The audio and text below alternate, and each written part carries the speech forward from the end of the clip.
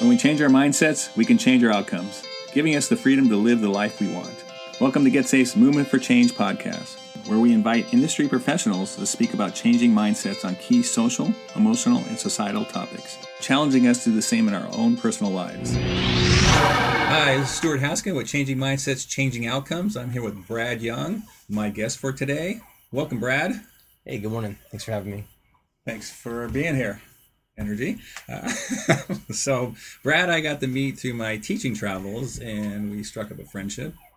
He did say one of his hardest accomplishments is being my friend, but that's okay. I don't mind that. But, Brad, tell us a little bit about you, what you're doing professionally. Let's start that. Well, professionally, I am the police.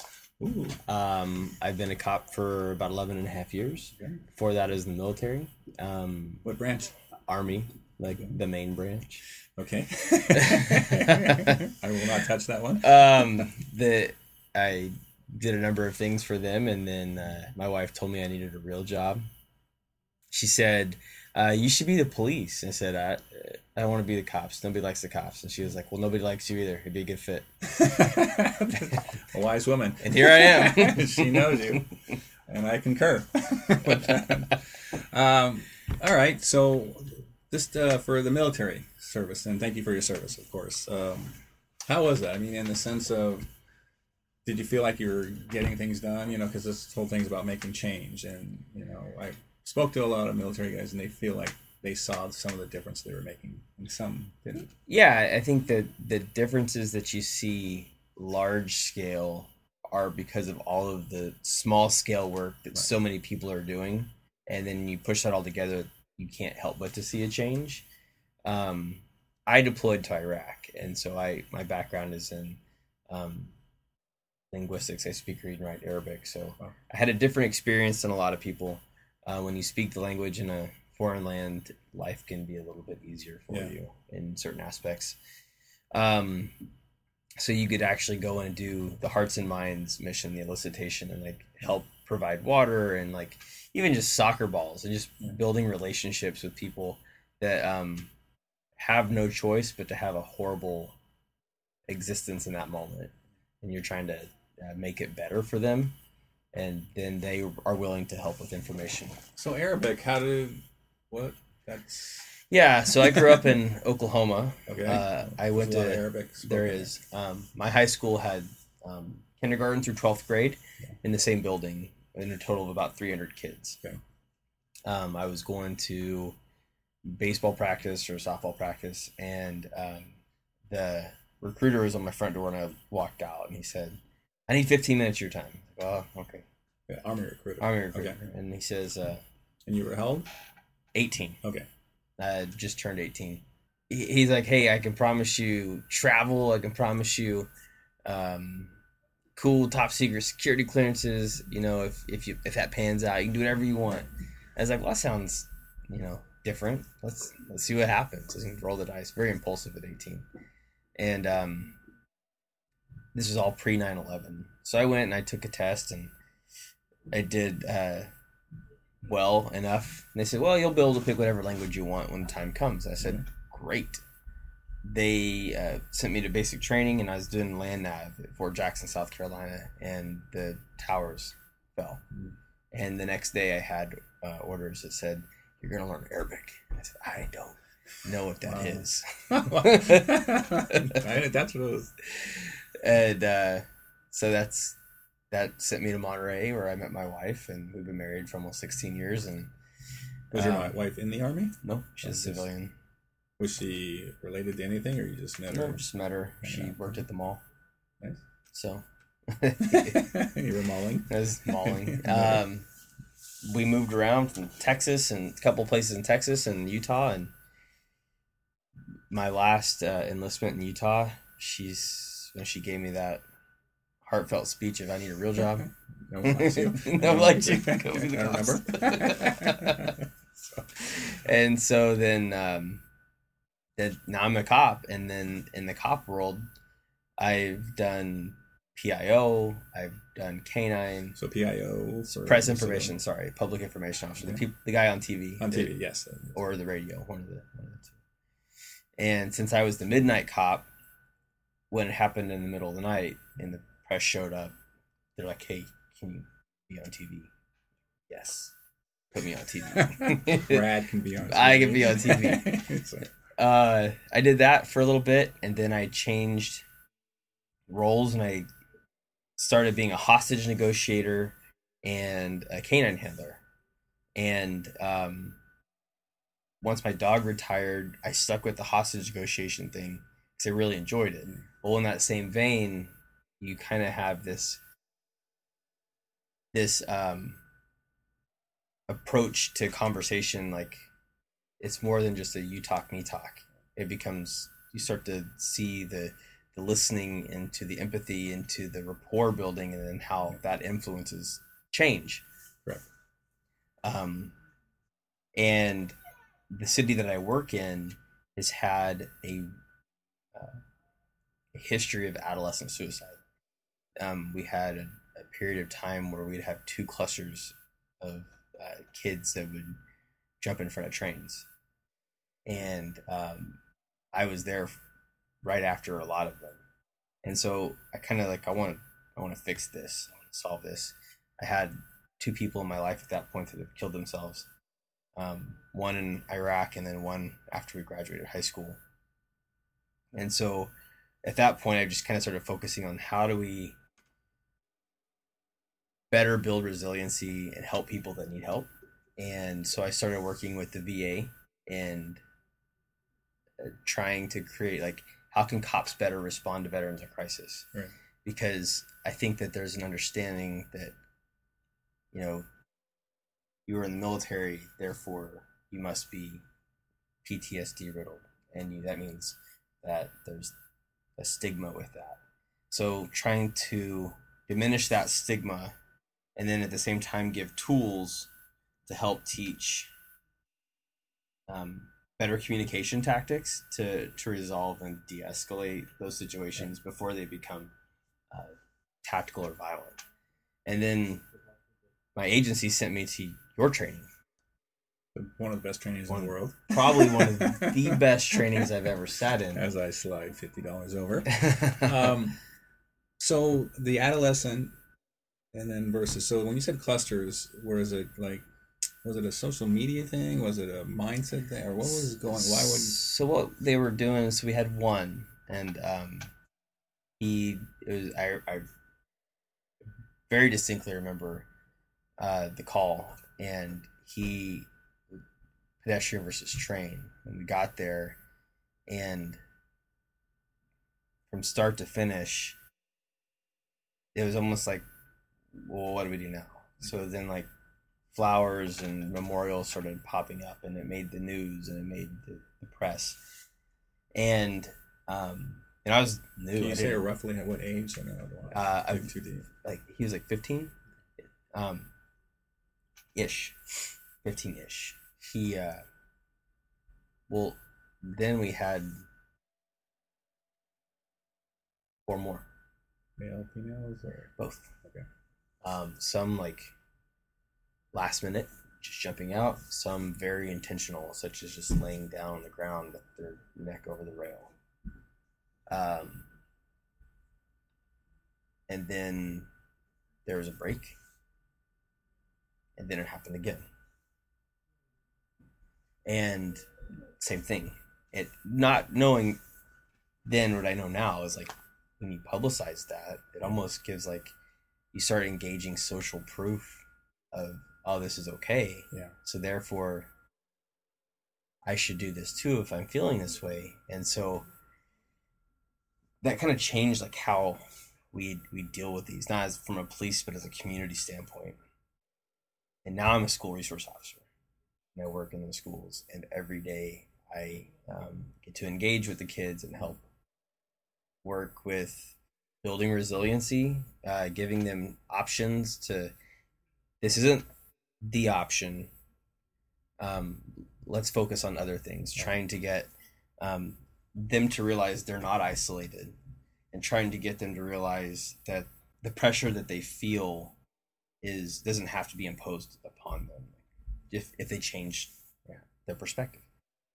Changing their mindset.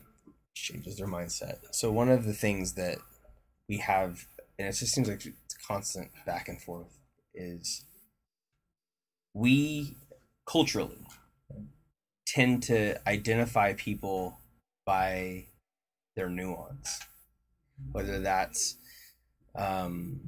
orientation or skin color or religion or gender identity or whatever that is. We put people into pockets, and when we put people into pockets, what we're doing is we're segregating our community and then telling them, well, this is where you fit in, that's where you should support, rather than saying, hey, we're all in this together. And when you do that to somebody, what you've done is you've isolated them from the mass. And what we know about suicide is that you have isolation and you have pressure. Those two things cause this volatile reaction. So rather than focusing on the differences, we need to be focusing on the commonalities, the most common denominator. What is the one thing that we have in common, regardless of what I look like or what I believe in? Where do we line up? And it's, well, we're both people. Right. We both live here. We both breathe. We both experience like life in this arena. Building rapport is having mutual understanding, not necessarily mutual experiences. There's a case, start talking about empathy, and that's where you get how to get to rapport. And right. I don't need to physically feel your pain to understand where you're coming from. Like, I don't need to, that doesn't serve anybody any purpose, because if I become emotionally charged and invested into your problem, then who is going to be the logical and reasonable person to help ground us and move us through this moment in time? And even for authentic purposes, you'll never experience exactly what I'm feeling. You're going to have your own biases there, so it does no good, like you said. It's just a painful waste of time, in a sense. Yes. Yeah. So I think that as an SRO, my goal has been to try to just not squash individualism, but rather empower community. Yeah. So is that something you kind of felt you researched yourself, or is that standard you've seen, or is it something you... So in the research that I've done on my own through professional training, through reading, and let's be honest, Audible books. Okay. Preaching to the choir here. I live in the Bay Area, and traffic is a great opportunity to listen to a book. And for me, reading is just, I don't know why people do that. That's so many words. But just through that and an independent study, it's really clear that it's when people don't feel connected that's when they decide to take that step into self-destructive behavior.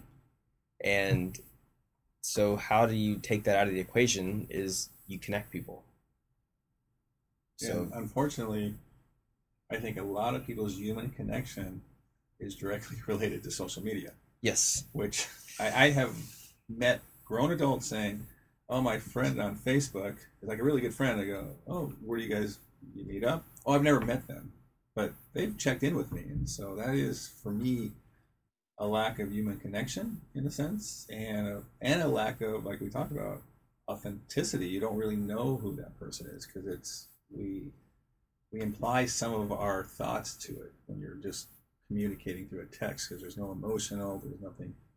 It's like the old days, like now that people are dating on Match.com, which is still, I think it's even scarier than the old days, because now you impart like, oh, they sound so romantic, or I'm imagining this, and it could be that guy in the tank top who's 90 years old. You don't know, but you're putting in your own influences, and I think people do that as these friendships. That's the hard part. I think they're not having that connection, which you're building, that community. Trying to, because looking at social media, who puts the truth on? And nobody posts bad pictures. We talk when we get to talk in front of the kids, we talk about influence. Like, where does influence come from? And influence comes from social media, but you see all these advertisements pop up for whether it's a smoking device or it's a new album or new clothes. One, you don't have ugly models. Nobody's buying stuff from people that weren't strategically put in front of you for a purpose. They everything that's put out there is to make it look like your best life.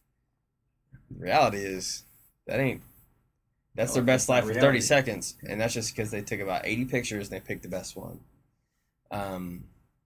Look, I've been the recipient of pictures. Like, I've had to take pictures for social media, and they take forever, and to try to make it look like that one moment in time, it was staged. Well, yeah, not to do a shameless plug, but I have this book that's coming out that's like a rebranding. It took 900 pictures, and it's still terrible, but it's better than 899 of them, the one I picked. But yeah, it's not a sense of reality at all, and I don't know, this whole, now the kids are wanting to be influencers when they grow up, and some of these are making a lot of money, and what's an influencer? What have they done in life, and what have they? So it's a different time for sure, and I think it's difficult, for these kids seeing these best lives for, a random moment and not really understanding, and it's once in a while you get the truth speakers, but it's very rare. It's a big deal when someone submits a photo. Oh, look, they didn't even wear their makeup, or they didn't care what kind of shirt this actor was wearing. They didn't care. It's so rare, that's they see it.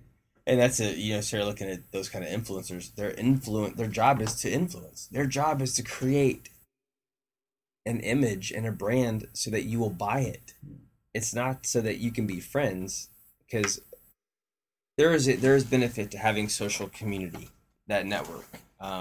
I'm part of it, or was a part of a group where if somebody was feeling like down and out, they would post in this group forum, and then the group would come around and like offer support. Well, that is a great idea, but there are so many assumptions that, one, it's genuine, two, the person is who they said they were, and then three, the assumption that you can actually help, because most people in the group aren't, they're peers. It's peer support, not clinical support, and sometimes people need clinical support. They don't need peer support. They need somebody to stand behind them, but not solve the problem for them.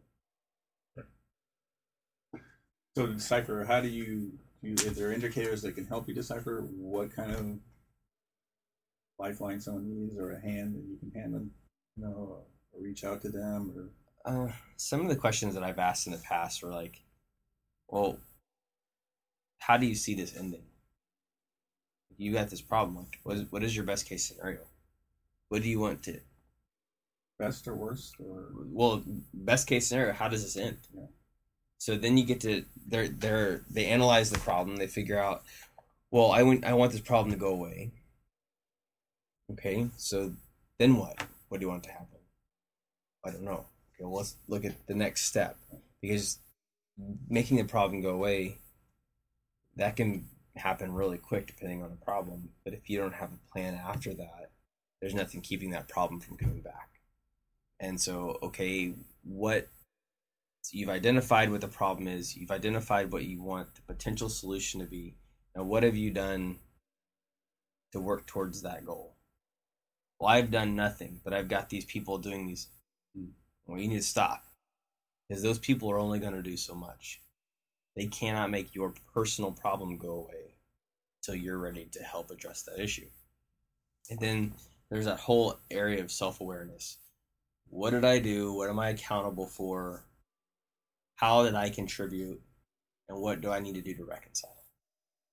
And just trying to focus on those arenas just to get to a spot where, oh, okay, well, now I have a plan.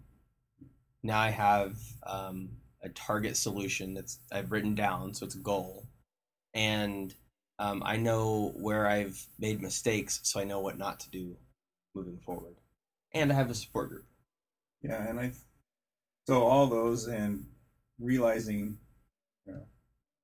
the journey of 1,000 footsteps takes one step at a time. And in our philosophy here, we always talk about as they're starting this road to recovery or empowerment, to look back once in a while to see, all right, I've taken a couple steps forward. Because, when you look forward, it gets daunting. You kind of take it back and look, okay, I was here yesterday, I'm here today. So I'm starting to make those moves forward. And so I think that builds that empowerment all the way through. You have one particular changing mindset, changing outcome story that kind of sits with you that says, all right, I'm doing the right thing.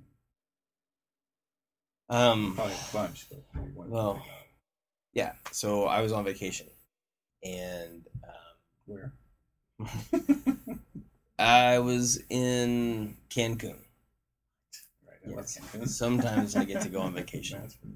I was with my family, and I get an alert, and it was somebody in this in a different group. It's a battle buddy group that you're vetted to be a part of for veterans.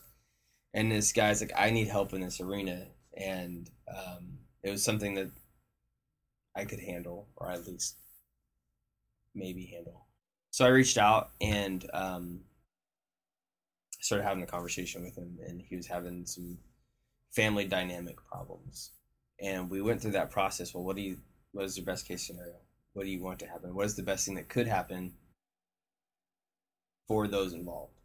And he says, are you a counselor? And I said, no, I'm not a counselor, but these are just the questions. If you haven't asked yourself, you're never going to figure out what you want. So it took a couple of weeks of just reaffirming and then re-articulating and paraphrasing his plan and pitfalls and things to be aware of and support groups that he had locally around him. And it was when he had a shift in his own perspective that he realized that he was holding on to something that was preventing him from being successful in his problem, and trying to be vague intentionally. Right. Yeah. But it was just that process of going through it and being more of a guide and guiding you through this process. Right. And then there's a caveat to this that he had religious affiliation. So because of my own personal belief system, I was able to walk alongside of him in that capacity and offer a second layer of support through biblical teaching or scripture to help support what I was telling him. So if you didn't have that connection, let's say the religious part, would you have brought someone else in to say who connected, or you just feel like you would have had a different path of connection? I would probably pick something different, but which is not saying. I mean, that is a very strong path for sure. Sure, that spiritual. I just guide.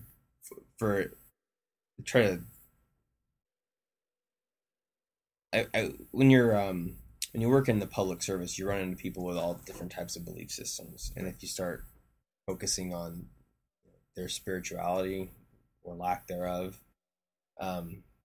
you run afoul and you'll never make a connection because people don't care until they care about you.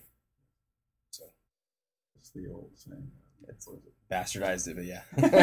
MacArthur or something like that. I don't care how much you know until you know how much you care. All right. Give me 3 things that when you wake up or get you through the day that we all have, like we're talking about. Like a routine. Yeah, routine, but sometimes we get tripped up, sometimes we get sad, sometimes we get happy. What helps change your mindset? Because we all have that. So I get up and I find that my best days are days that even when I don't have to get up before the sun does, because then by noon I feel accomplished. Start off with a caffeine fix, and then I do some reflection and self-study, usually something scripturally based, just to kind of set the tone for the day. Then I hit the gym when I get to the office, and just a combination of those things. By the time my day officially is moving forward, Yes. I am prepared. I feel good about it, and then my head's clear. I'm in a good space so that I can help serve others. Which is funny, and which is perfect, because that's part of what teachings that we're doing together is the de-escalation, which is pre-escalation, is to keep yourself in a good place so you can serve others. And my day almost starts the same. I get up about 4:30. I kind of like the quiet time. I do my thing, and then I have a workout, and then kind of what you said, you almost feel like you've already accomplished quite a bit. So today is going to be a good day, you know. Yeah. All right. Well, thank you, Brad Young, SRO, hostage negotiator, veteran. Thank you for your service. Family man, appreciate you coming here. This is Stuart Haskin from Changing Mindsets, Changing Outcomes. Visit our website at www.getsafeusa.com.